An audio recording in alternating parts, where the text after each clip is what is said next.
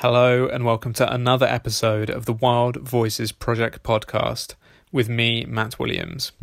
And this is the podcast that brings you the stories of the people going to extraordinary lengths and doing incredible and inspiring things to save nature, wildlife and the environment. And the person that I'm speaking to today definitely counts as one of those. Shawn Heinrichs is an Emmy Award-winning cinematographer and photographer, and an underwater diver and undercover journalist. Shawn made the transition from a career in the finance industry to becoming a champion for our oceans and their wildlife, and since then has been part of some incredible conservation successes, not least of which the adding of manta rays to the list of species protected under the Convention on the International Trade in Endangered Species. His photos and videos have been shared in newspapers and media around the world, reaching millions of people.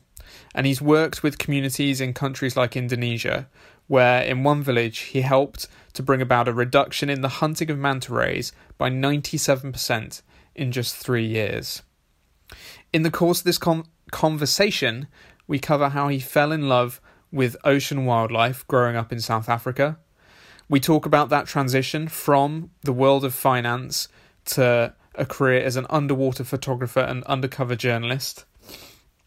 And we talk about diet and the role that that plays not only in health but also in conservation. We touch on the issue of depression, and Shawn shares how he keeps his mind and body healthy for such a taxing purpose and daily routine. He also talks us through the incredible underwater fashion shoots combining dancers with species like whale sharks in unique underwater choreographed videos.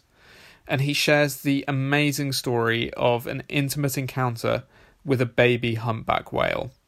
And there's so much more in this episode as well. Remember that you can subscribe to the Wild Voices Project podcast in either iTunes or Stitcher, and if you've got the time, I'd be so grateful if you're able to leave us a review. And don't forget that the Wild Voices Project podcast is part of an international project called Wild Voices Media, bridging emerging storytellers with aspiring young conservationists. You can find out more about the Wild Voices Project podcast at wildvoicesproject.org, and you can follow us on Twitter at wildvoicesproj, and you can find out more about the global project at wild-voices.org. Now, let's dive into this incredible episode.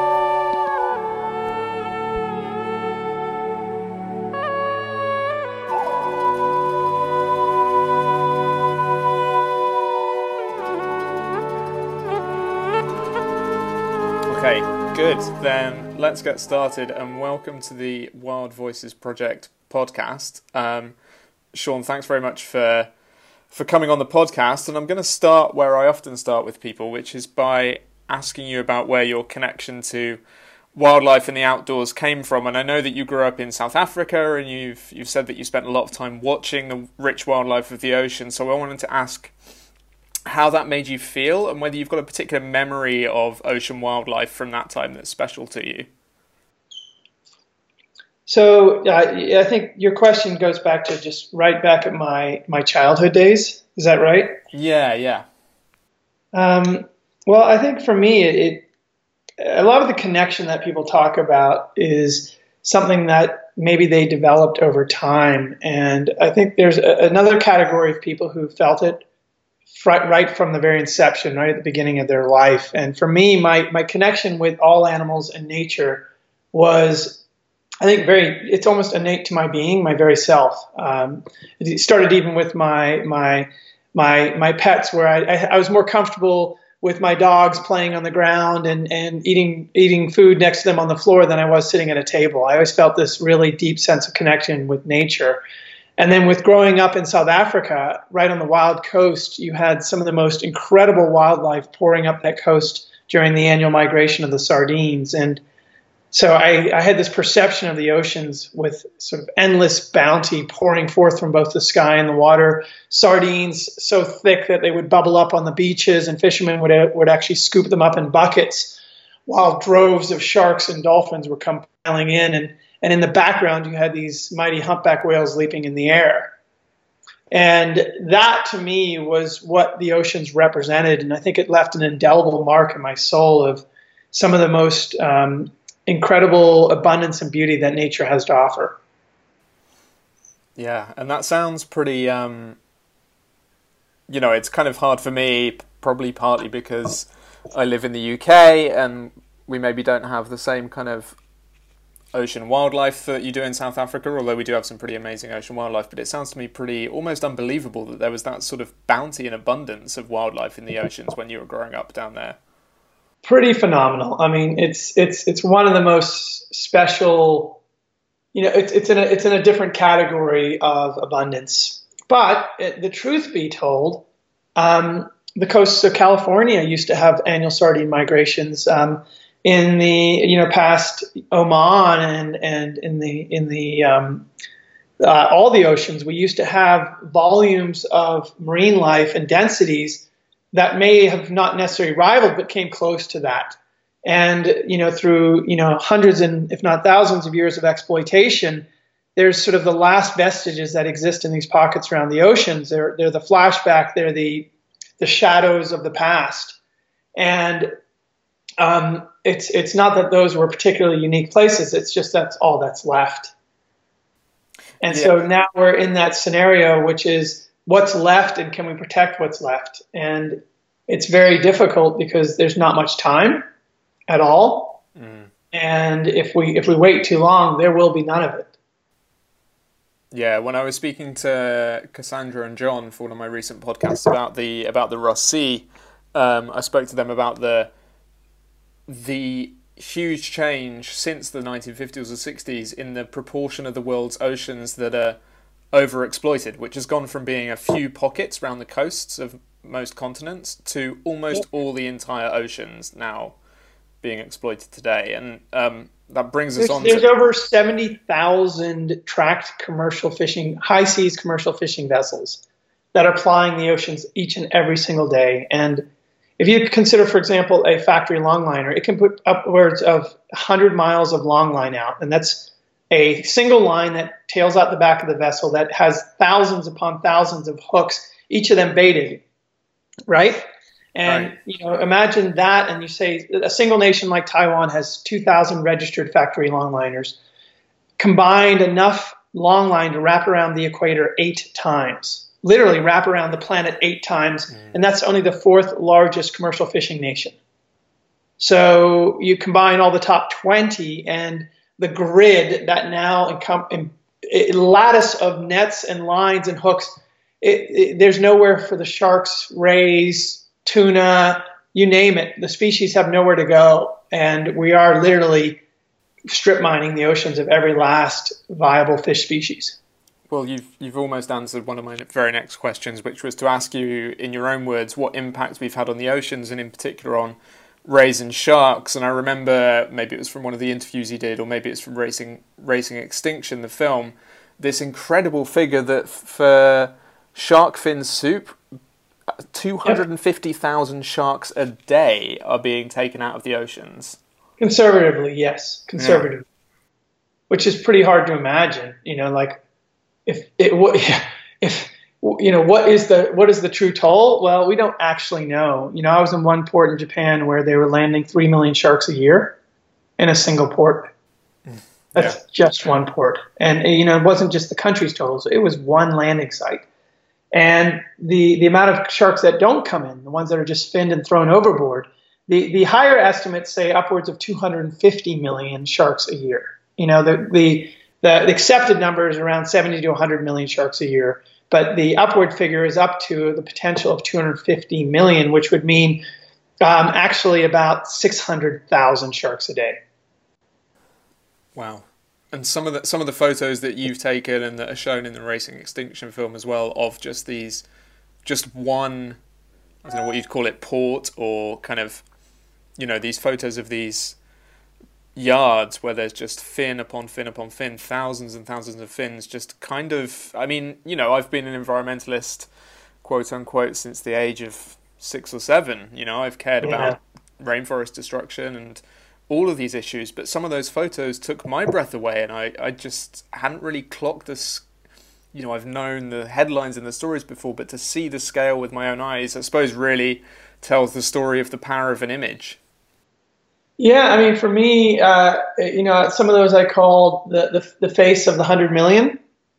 And, because people would often question, like, is it really that many? And I was trying to explain to people that I can't prove it, but from what I see, it feels like, in fact, it is that bad.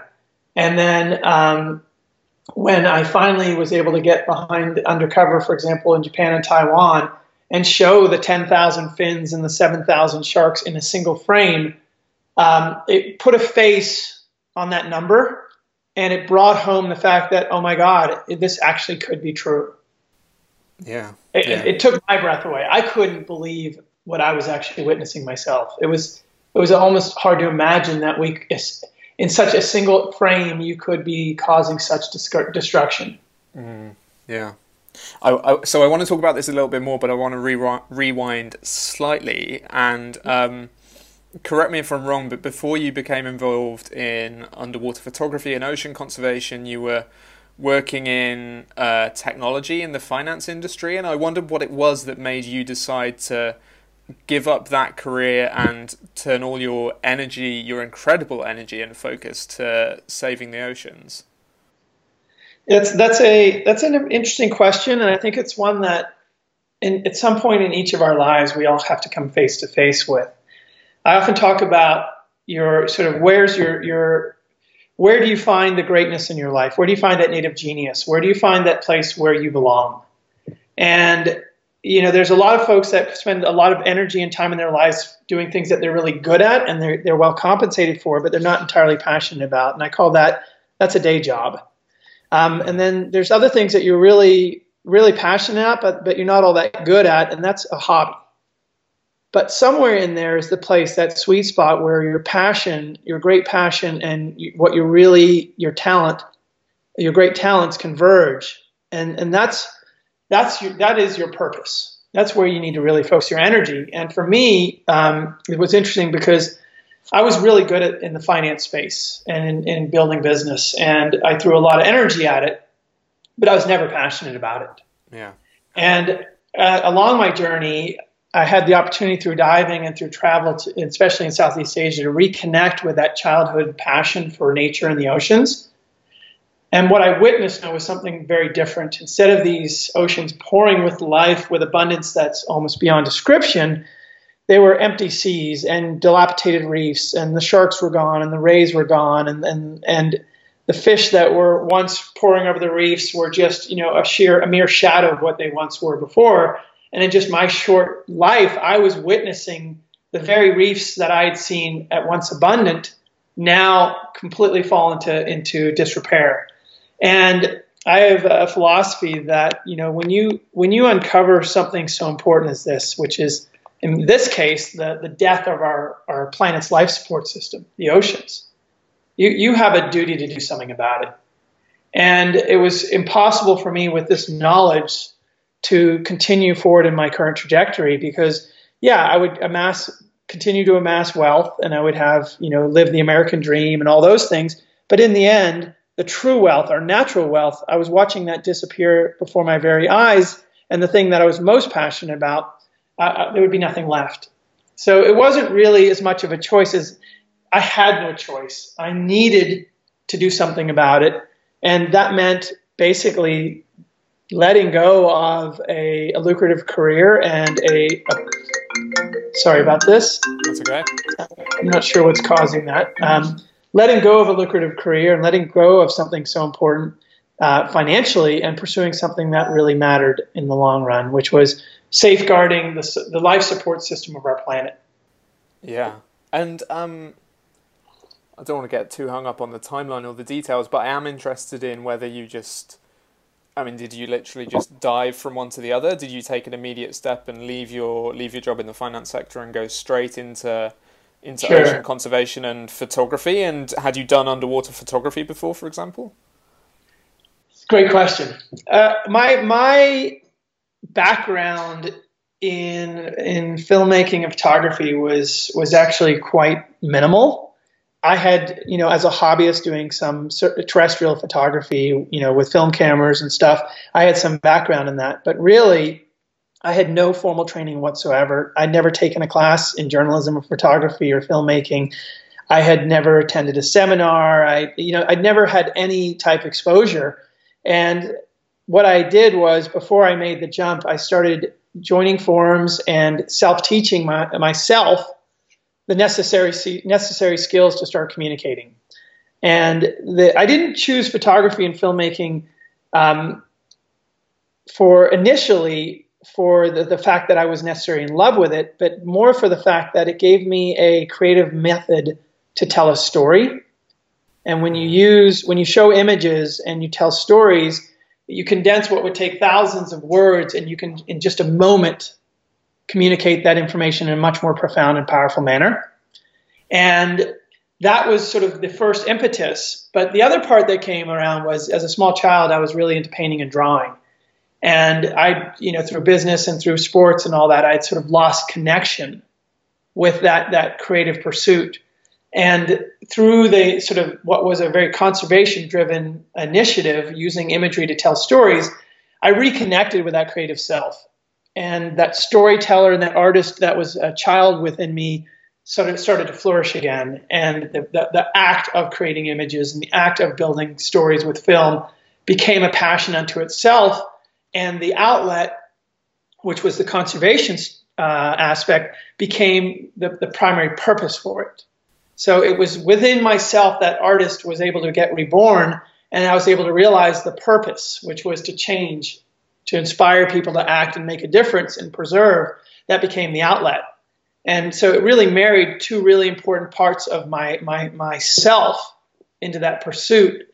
And that required some time. And so my art and my conservation work developed as I was beginning to transition out of the business space. And it took a few years, and then it was more than a decade ago that I completely finally let go of that space and 100% was able to focus on the film, photography, and conservation work that I do now. Mm. So it was by that's really powerful. And so it was by giving yourself permission to pursue that purpose or even that duty to protect the oceans that you also reconnected with that other passion that was kind of a byproduct in a way of your creative and artistic flair. Yes. And I'm really interested in, so I'm going to put in the show notes links to your videos and your photos and the conservation work that you've done. I'm really interested in hearing a little bit, in your own words, the story of your underwater fashion shoots, and I'm particularly interested, obviously, in Manta's Last Dance. Yes. And I suppose I'm interested in two elements of that. First, for the photographers that I know listen to this podcast, how you achieve an underwater shoot like that. And I know that it might look like there's just you and the model or you and the dancer, but actually it's a bit more complicated than that. Yes. And then secondly, also the kind of conservation impact that those photos and videos have had. Yeah, no, that's a really great topic, and one that speaks to a lot of my artistic development and some of the evolution in my conservation ethic. One of the things that I had learned along my journey was some of the old school ways of trying to achieve conservation with communications wasn't getting the job done, period. I started with share the beauty and everyone will fall in love the way I did. And so my initial forays were films and imagery all about natural history.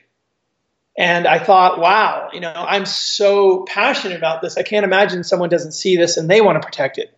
And what happened, though, is, I shared that imagery. I started to get distribution on it, but nothing changed. Nobody changed their behaviors, and the world continued to consume. And even most of the people that I knew in my community continued to consume and do the very behaviors that were leading to the demise of species and habitats in the oceans. So I realized I've got to do something deeper. And that's when my investigative and undercover work began. And it took me way into the depths of triad and mafia-driven operations from South America, Central America, Africa, Southeast Asia, and the Pacific to some of the most derelict and scary places I'd ever been in the world, often myself alone toting a camera, documenting some of the most egregious acts of human barbaric destruction you can imagine, and cruelty. And that imagery I then shared with the world, and interestingly enough, it propelled a lot of my career in journalism, and BBC and National Geographic, CNN, just to name a few, even mainstream journals like Wired and stuff carried my stories, and the imagery, went far and wide, reaching hundreds of millions of people, showing what we were doing to the oceans. And I thought, wow, this wake-up call is going to change everything. And it didn't. A lot of people saw it and then they wanted to forget it.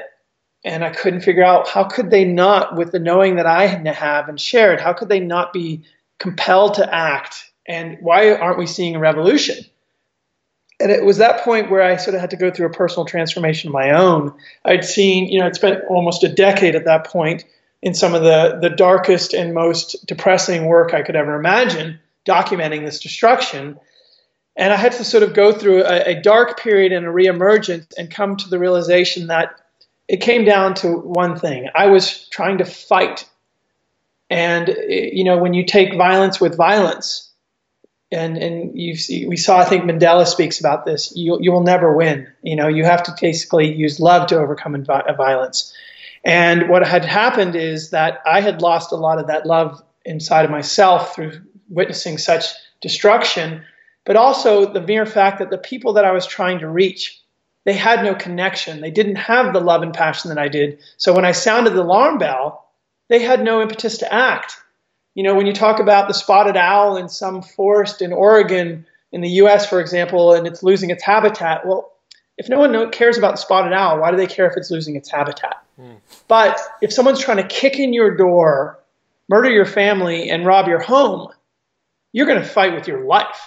Yeah. You're going to stand up and by every means possible defend what is yours and what you care about. And I realized I needed people to feel the way I did, and the only way that I could do that was to have them fall in love again. And that's when the emergence of sort of the third phase of my practice came into being, which was the human connection work.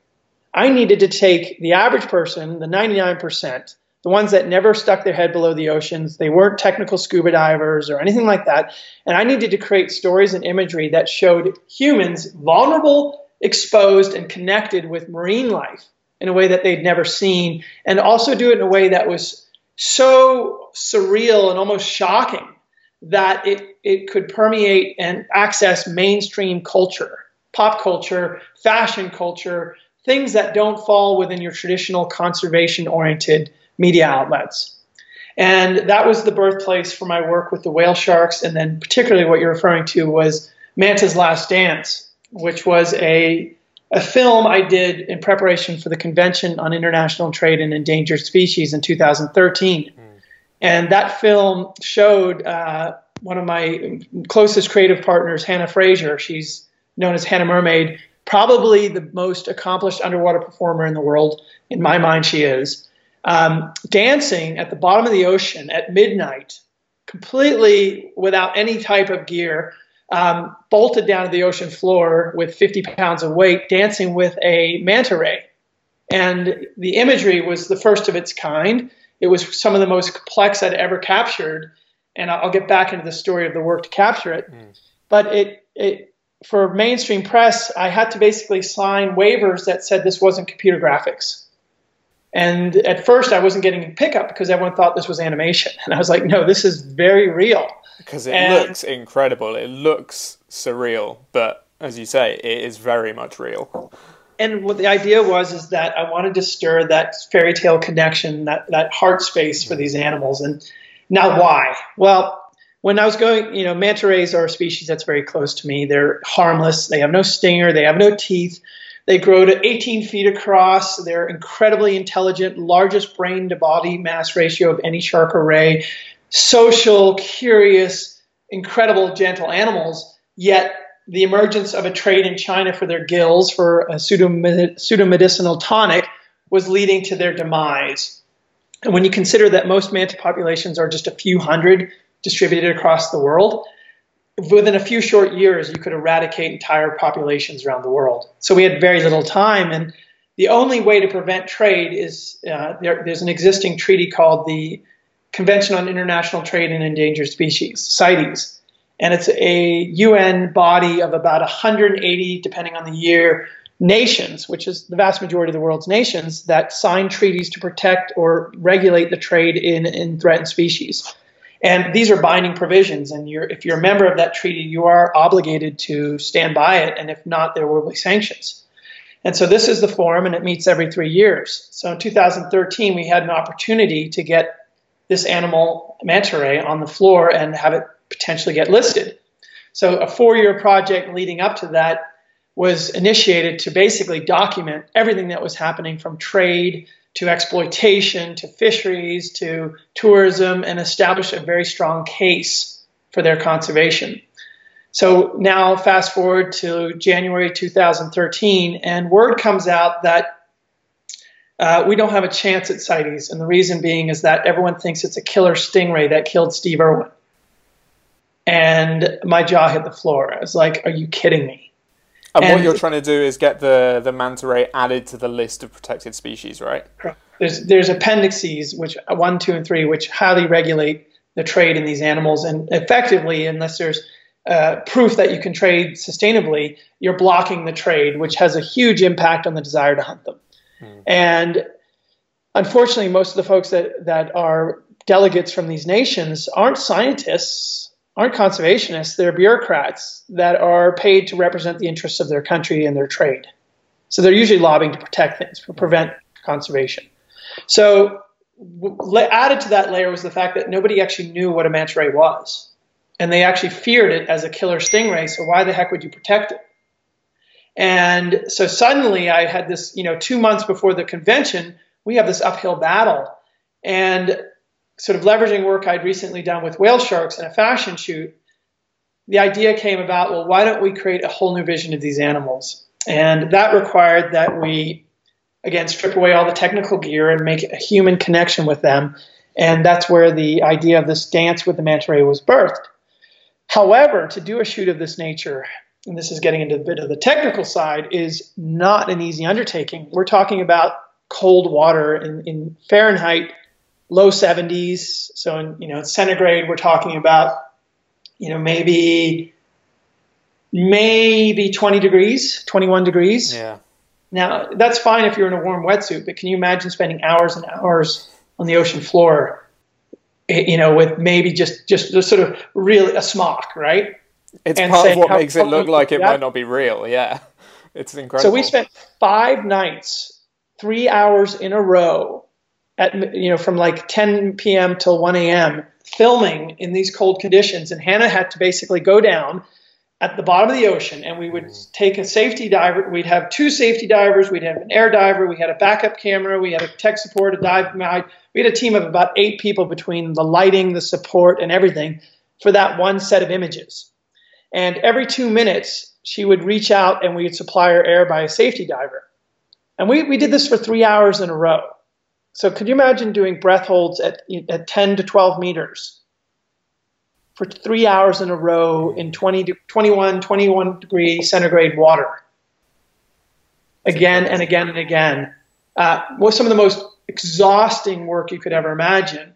In the Pacific winter, which means swells coming in that would literally smash you against the rocks even at that depth, and do this 5 nights in a row.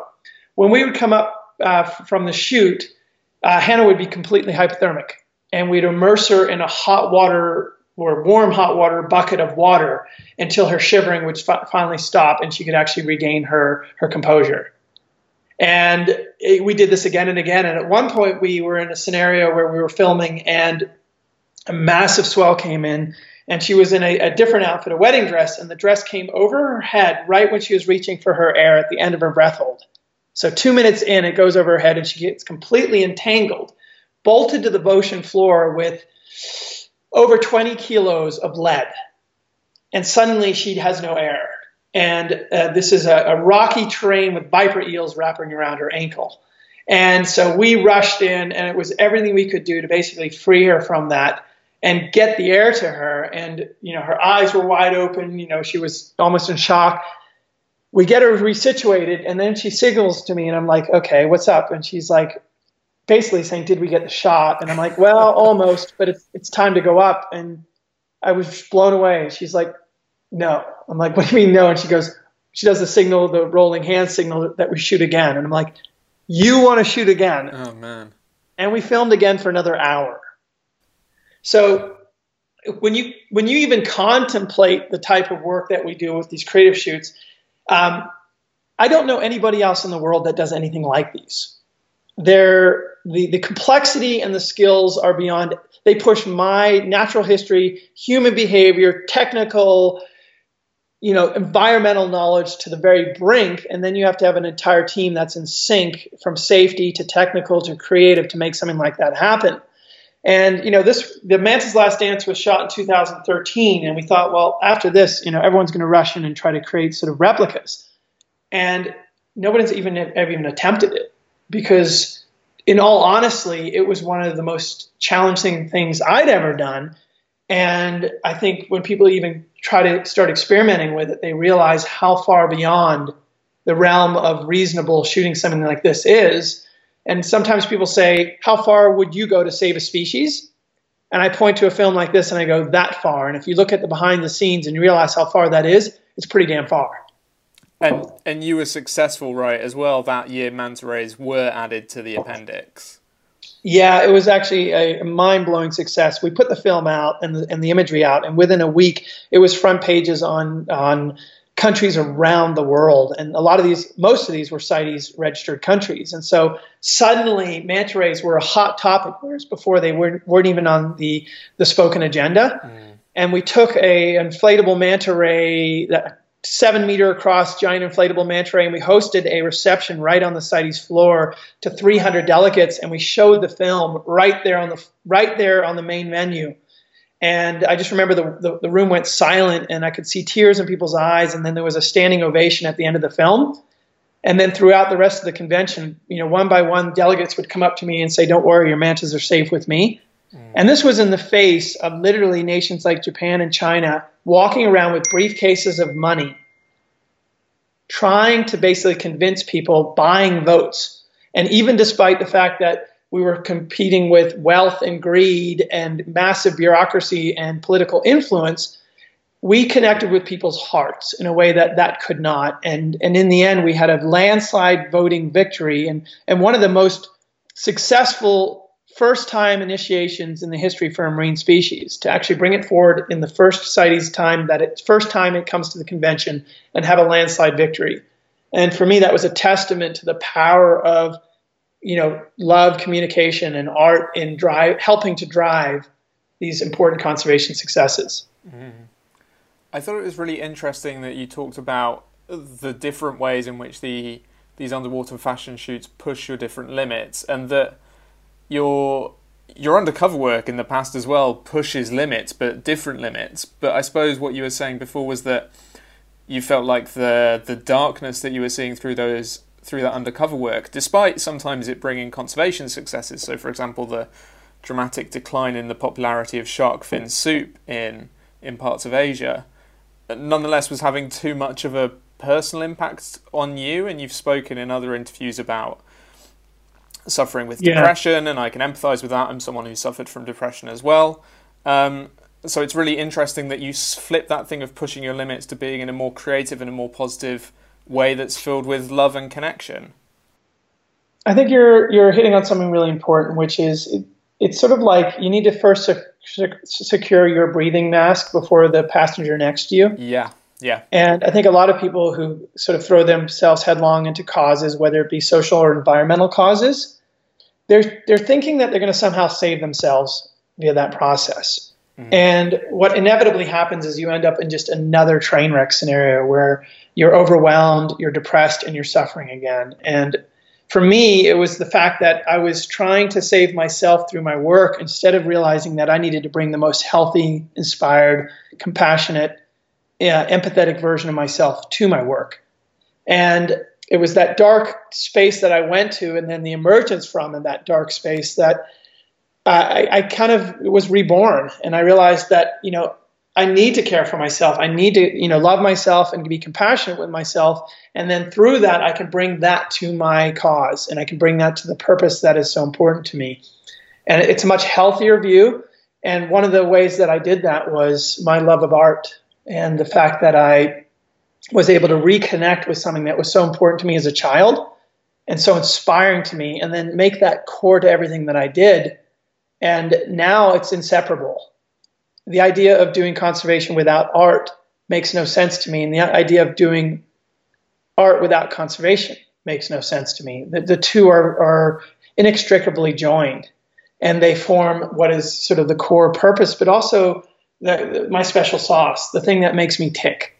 And it's where I can bring the most value in the work that I do. So I'm incredibly fortunate because, I think there's no, they talk about what drives people in their lives, and there's nothing more profound than having just absolute clarity on your purpose. Because on the hard days, it gets you up. On the great days, it carries you and buoys you. And, I wake up every single day and I know exactly what I need to be doing. And I think that's a very rare thing in this day and age, but it's also something I'm incredibly grateful for. To find that passion and to be able to connect that with my creativity is more valuable than you could never buy anything like that. There's nothing you could purchase. There's nothing someone could give you that even comes close to that in your life. Oh yeah, I hear that. I mean, you've kind of answered my question, but I was going to say, do you have any practices in particular that keep your body and your mind in good health? For you, is it just having the chance to practice your art and explore your creativity? I'm a huge believer in mind, body, spirit, and I think for that, in order, we're physical beings, but with spirits that can travel endlessly, right? Mm. But we happen to be, we reside on a physical plane, at least for part of our existence, and I can get into my esoteric philosophies around that. But generally speaking, I try to be as healthy as I can on all fronts, which means I eat very healthily. I eat primarily a plant-based diet. Alcohol is not a big part of my life. I might have a sip here and there, but I don't want it to slow me down. I don't want to cloud my clarity. I don't smoke. I don't use anything. It's like I try to keep my body as healthy as I can. I practice yoga. I've been practicing yoga for over 20 years. And back in my days, I was an extreme athlete, and I've broken my back twice. I've broken 38 bones. I've had 2 heart procedures. I've had dengue, West Nile. You go down the list of tropical things that I've picked up along the way when you've had to work in these areas. And despite all of that, I can work long days. I can go out and ride my bike for 2 hours. I can do 2 hours of yoga, and I can carry 100 pounds of bags on my back and get the work done. So a lot of that comes down to feeling and being healthy and living healthy. And that if you're filling your body with, toxic chemicals, if you're filling your body with a lot of animal products that are clogging your system, none of that's going to work very well. And so I think it's all of the system coming together and treating, you don't put bad fuel into a sports car and expect it to run well. But if you want to operate, and maybe it's a bad analogy, but if you want to operate as a high performance vehicle, you need to treat it as such. And so I think the area I suffer the most on, honestly, is I don't sleep enough. Mm. And that's a function of the fact that I've taken on so much, but I can never take on enough given what needs to be done. And so it's a constant struggle between how much can I give and honestly, when do I break?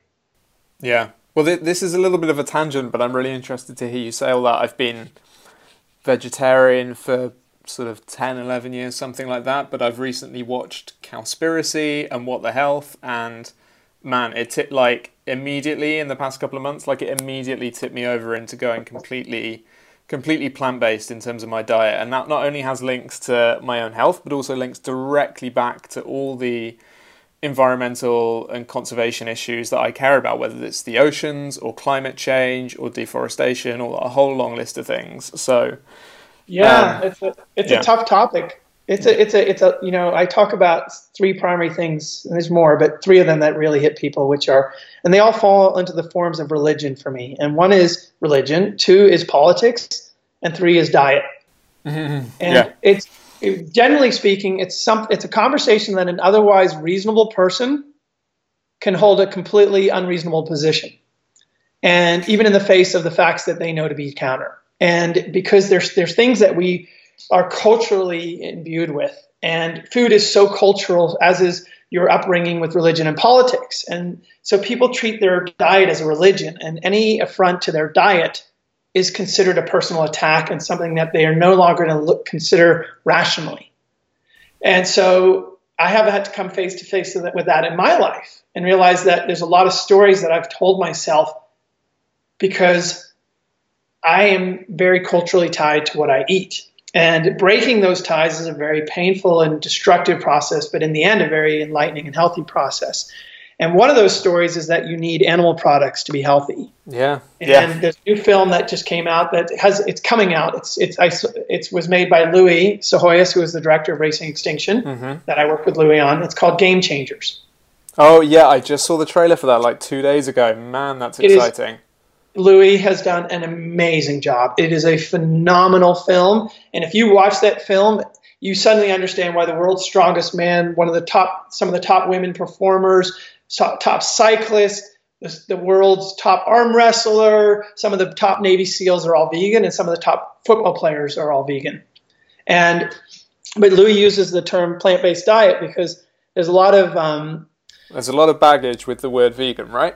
Yeah, it's because it's an attack on culture by many people's words, and so really it's just plant-based diet is what it is. It simply is, and I've been vegetarian for many years, like you described, but dairy, honestly, mainly just eggs and cheese. I didn't even drink milk anymore.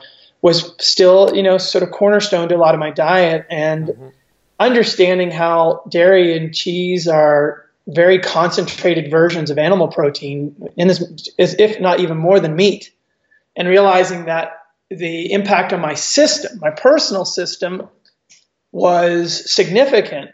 And for me, that wasn't enough yet because, I have a bit of a martyr personality, like I can take it. But then also understanding the incredible cruelty that is part of the dairy industry. The fact that in order to have milk, you need pregnant cows, and that means you have to have baby cows, and you don't need a bunch of baby male cows. So either you're disposing of them, or you're supporting the veal industry, which is the consumption of baby cows. And chicken farming is, another really disgusting practice that involves the fact that you need a bunch of female chickens to lay eggs. You don't need a bunch of male chickens. So every other chicken that comes out is dropped into a little vat and drowned or crushed or boiled or whatever. Yeah. And so, you're talking about apocalyptic genocide on species just for me to have my eggs and milk or cheese. And am I okay with that? And so I'm not. I'm honestly not okay with that. I've seen enough cruelty and destruction to say that if I don't need something to die for me to thrive, then so be it. And not even thrive, but potentially be even less healthy than you could be on a diet that doesn't involve that.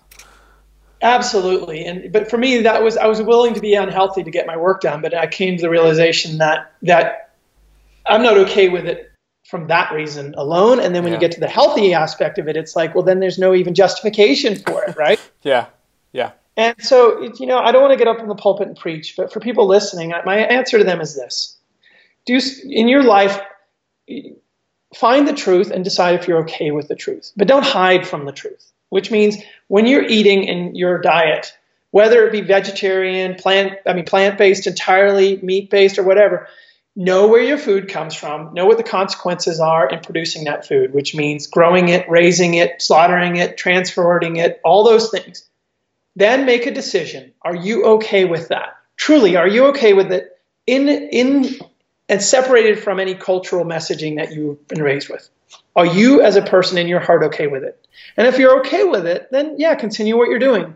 But if you're not okay with it, give yourself permission to make changes in your life, because you shouldn't be living a life that you're not okay with. That is within your hands. And so for me, I'm not okay with it. Does that mean everyone around me feels the same way? No, that doesn't mean that. And I'm not going to beat them over the head because I have a large fossil fuel footprint from my travel, and a lot of people aren't okay with that. So, but I do believe that if we all made the decisions to really understand the impacts of our consumption, our disposable, and our energy usage, and really understand that, and then made conscious decisions on what we were okay with and what we weren't, and made the changes on the things we weren't okay with, there would be so much improvement on the planet on so many different levels. I use the term, and this is, and it's not my term, but there's sort of the accidental self and the intentional self. Mm-hmm.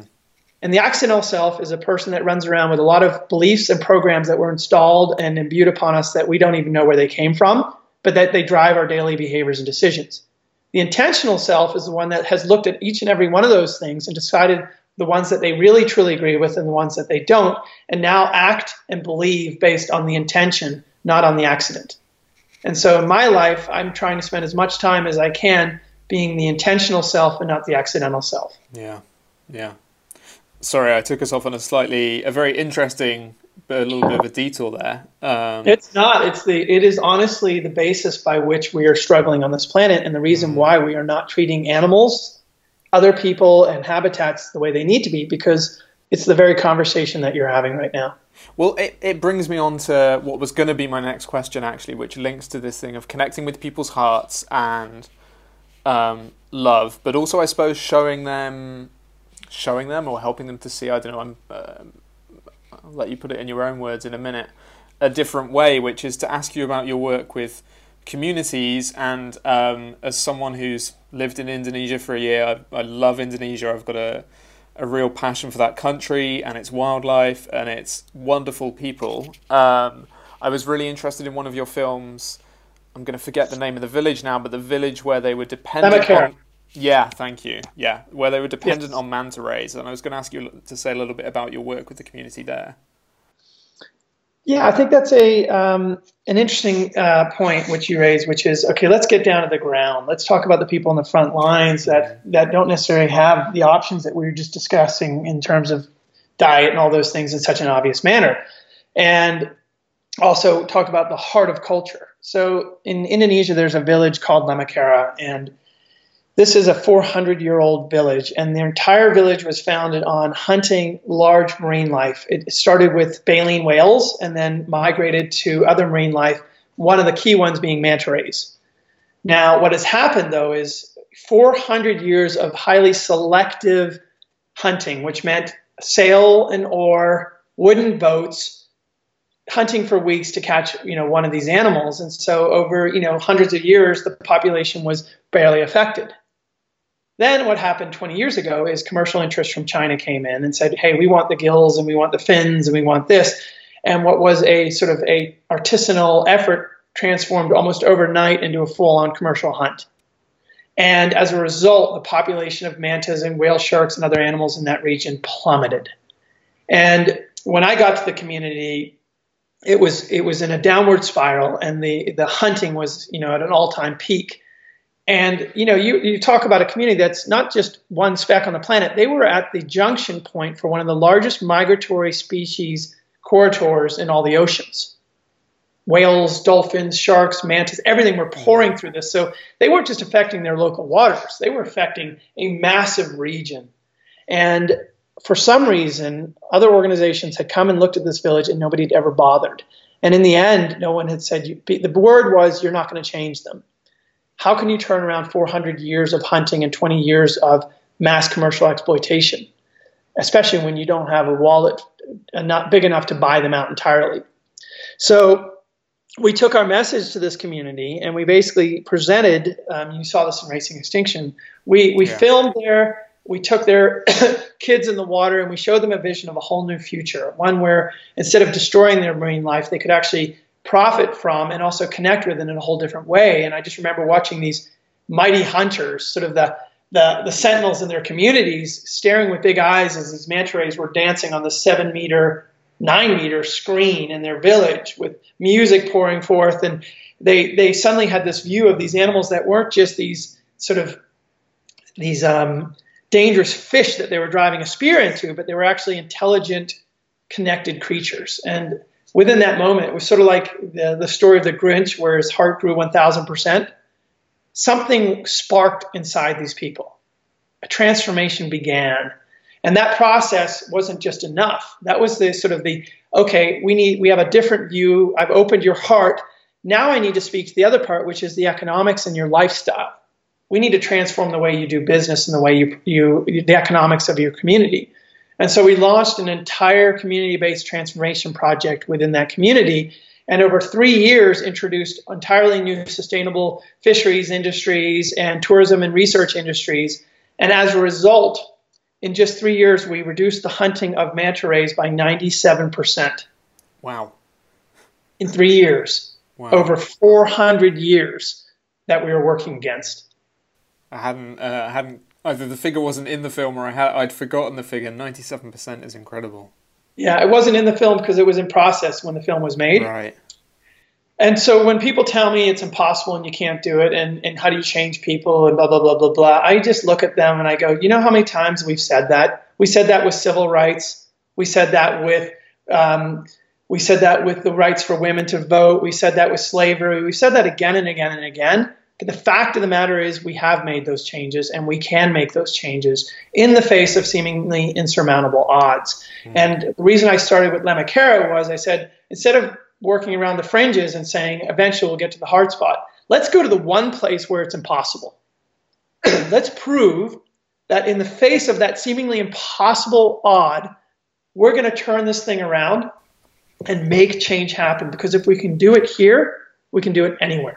Well, this is a little bit similar to the Ross Sea story, which is if you can create a marine protected reserve, the world's largest marine protected reserve, in a place where you've got so many competing interests of different countries, then where else can you do that as well? Which I think is just, that only happened a year or two ago. It's an incredible platform on which to build. It's such a, as you've said, it's such a critical moment for our oceans, yes. And it's only getting more critical as time goes on. And the Ross Sea is a great example because, Lemekara is the microcosm and the Ross Sea is the macrocosm, right? Yeah. And whereas you have one community in a very specific lifestyle that they control and they do everything, the Ross Sea is an area that everybody wanted but nobody controlled. Yeah. So it's sort of antithesis of the issues, but again, you had to, my partner John Weller was so instrumental in this, using art and storytelling to help bring people to feel a different way about a space, have a different view of it other than just as a commercially exploitable area, but as a heritage area, a place of natural value, far beyond its commercial value, and then getting nations that primarily arm wrestle for commercial interests to finally come together and do the right thing. And we've done it at CITES for mantas, we've done it for the Ross Sea, and we've done it in some of the hardest communities. And so when people tell me why bother, well, I've worked in some of the hardest areas and some of the hardest levels, and we've had success. And is it enough? No, not nearly enough. But does it prove that change is possible and that it can happen quickly? Yes. And what we need now is we need legions of people that have that same belief system to rise up and create a new version. They call them the Rainbow Warriors or whatever you want to call it, that don't believe in violence, but believe in compassion and empathy, and that believe that all beings on this planet have a rightful place and an important place, and that their only value is not commercial, that they have an inextricable value unto their own selves, just their mere existence here, and that by supporting all these beings and supporting life on Earth, in the end, we're supporting ourselves. Yeah. Sean, so I know you've got a lot of other commitments in a short few days back in the US. So I've got one more question about your underwater experiences, and then I've got a few quick rapid fire questions to wrap up with, if that's all right. Not a worry, perfect. So the last question about your underwater experiences was, and I could have picked so many. There were so many moments in the videos of you that I was watching where you were expressing emotion or where you were even welling up, and I was welling up, and they were just incredible stories and moments. So there were tons that I could have picked on, but you said that one of the most intimate experiences you had was a female humpback whale who presented her newborn calf to you, and I was wondering if you could say a little bit more about that experience. Yeah, for sure. Yeah, that was a very special moment for me. I'll give you a little background. So if you think about what we did to whales, for hundreds of years, we commercially exploited them. Initially starting out of, you had Martha's Vineyard, and you had, out of England, you had whaling vessels plying the oceans. And then in the early 1900s, that hit an all height where literally steel-laced vessels were going out and, charged harpoons. And suddenly we had all the maritime nations of the world on a free-for-all. And we drove most large whale species literally to the brink of extinction. Blue whales were down to maybe 2 or 1% of their pre-hunting numbers, and same with humpback whales.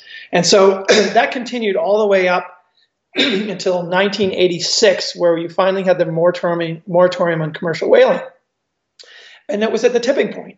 If that had not come in when it did, many of the whale species as we know today would be almost or actually extinct. And so it happened at such an important time. Now, if you think about the lifespan of these animals, they live 50, 60, 100, 150 years. You have bowhead whales living 250, 300 years, right? So a lot of the mature animals that are alive today were alive during the peak of commercial whaling. So I head to Tonga to document and spend time with female humpback whales and their newborn calves. And I'm looking, I drop in the water and I find this mother and her calf. And, at first she was somewhat evasive, so I just completely stayed off. And then ultimately she seemed to settle and she earned our trust. And so I remember sort of slowly approaching.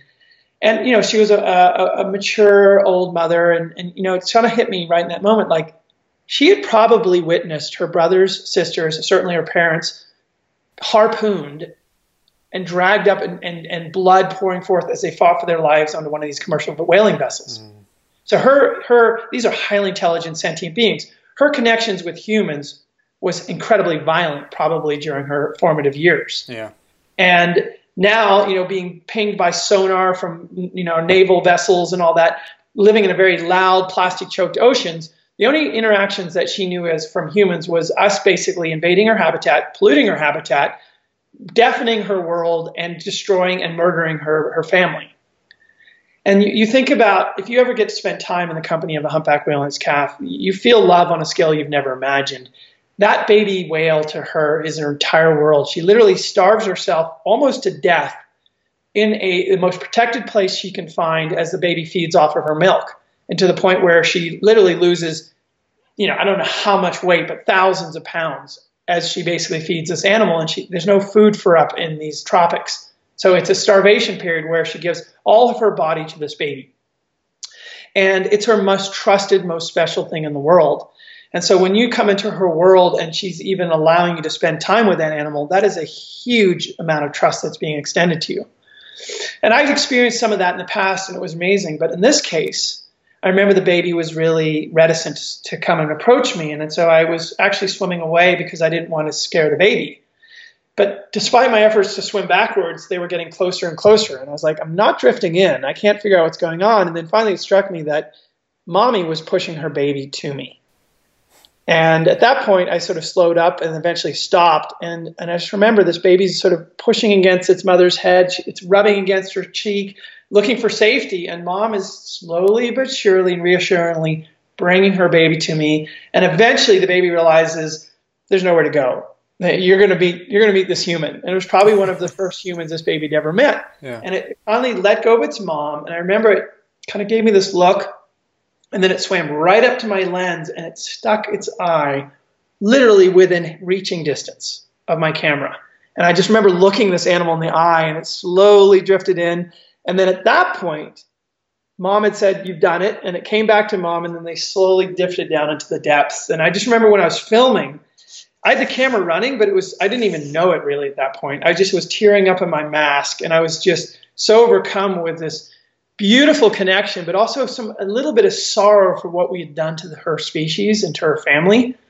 And just to know that there was that level of forgiveness and trust in a species that had been driven to extinction, and then to realize how little forgiveness and trust that we have in our lives in the face of much easier circumstances.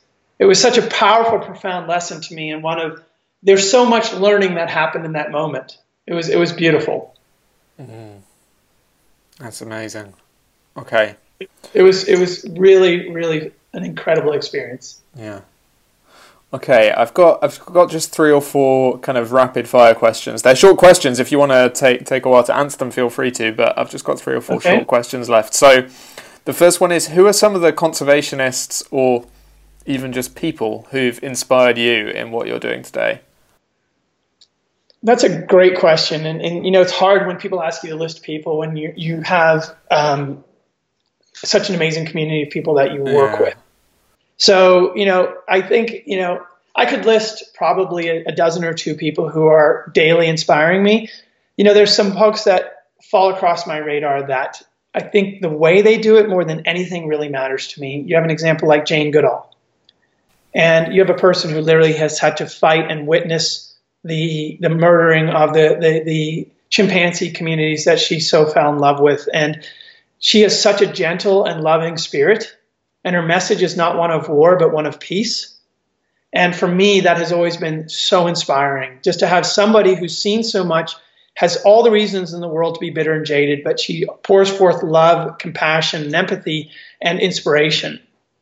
And I think that is an incredible example to the world, and one that we should really, really consider in terms of our approach. We need to lay down our weapons and then move forward with open hearts. And those are the people in my life that really inspire me. And I have communities of conservationists across the world, from Indonesia and the United States, and working in organizations, and filmmakers like Luis Ahoyas that literally put everything aside to try to get that story out there. And so, there's a list that I could really go through, but really, I think just that one example speaks to the nature of the people that inspire my work. Okay. Almost flipping that question on its head, what book or books do you most often recommend or give as a gift to other people? Okay. So honestly, I don't give a lot of books. Okay. Not that I don't believe in them, but I don't. But one book that I really believe in is Dr. Seuss, The Lorax. Great book. It's one of the most simple and most important conservation messages of ever devised. And, the message is very simple. Unless someone like you cares a whole awful lot, things aren't going to get better. They're just not. And that's really the fundamentals for all of our work, is that unless you care, nothing's going to change. And so I think I'm working sort of at the rudimentary level now of what drives human behavior. And I'm really trying to get people to care. Because if I can get them to care, the rest of it will follow. And there's a long list of other books. If you want to learn about, if you want a true picture of the oceans, Colin Roberts' The Unnatural History of the Sea will blow your mind. It's a heavy read. Most people, you'll give it to them, they won't read it. And a lot of books are like that. Mm-hmm. But start with Dr. Seuss. I think that's a really good place to open the conversation about conservation. Okay, good recommendation. I know that book. Do you have any advice that you would give to young people looking to get into environmental activism or wildlife photography, or is there any advice that's often given to them that you would suggest they should ignore? Yeah, you're going to get told. The first thing is, when someone tells you how to do it, ignore that, because usually it means there's going to be no new path for you to carve. And for me, I looked for things that people said you can't. Find the place that you're passionate where someone says you can't do it, and those are the only things that are really worth doing, in my mind. And really find your niche, and that means don't try to be something you aren't. Look within yourself first. If you don't know yourself, you're not going to really know what you really have to offer. And so spending the time to understand yourself and what you're passionate about and where you really bring value is such an important lesson. And a lot of people just try to fit into an industry or into a role, but they haven't done a personal assessment. And I was able to actually take a little time to go back and sort of retool and go back to my roots and say, where's my passion? Where's my skill set? And how do those two things come together? Mm-hmm. So really do that inventory, that soul searching. And then if you're passionate about something and you have the skills, nothing is going to get in your way. Nothing. The only thing that'll get in the way is you. But if you fail to do that proper inventory, inevitably life will push you off that course because you're not on the right path anyways. Nice. And then finally, if you could put on a billboard that would reach millions of people either a quote from yourself or from someone else, what would it be? Well, there's two quotes that I use in my life that I've tried to internalize, and I reflect on them almost every single day. And one of them is Mahatma Gandhi, and that is, be the change you wish to see in the world. We often point our fingers at all the problems and all the issues and everybody. And the fact of the matter is, it starts with us. And if you can't be that change, how are you going to expect anyone else to be? So start with yourself. Be that change, be honest, make those changes, and then look to drive change in the others. And the other one, which is a reverend in Japan, Saizen Kawakami, and he said, better to light one candle and curse the darkness. And it's so important because I've been to the darkest places, and there's so many reasons to believe we're screwed. And if you read the reports and you look at the studies, we are. But the truth of the matter is this. It's 100% certain we're going to lose it all if we do nothing. But there's some probability, I don't even know how small or large it is, that if we all act, that we can change in time and we can save it and we can make a better future. So the only rational behavior is to do that. And so instead of sitting there and being one of the pessimistic naysayers that are cursing the darkness, light that candle, because that candle inspires others. And eventually you have that stadium of candles and you have that entire room. And now we have a whole different light in the world. So those are the two quotes in my life that really mean something important to me. Nice. Sean, is there anything that you'd like to say that hasn't come up, or anything that I haven't asked you about that you wanted to cover?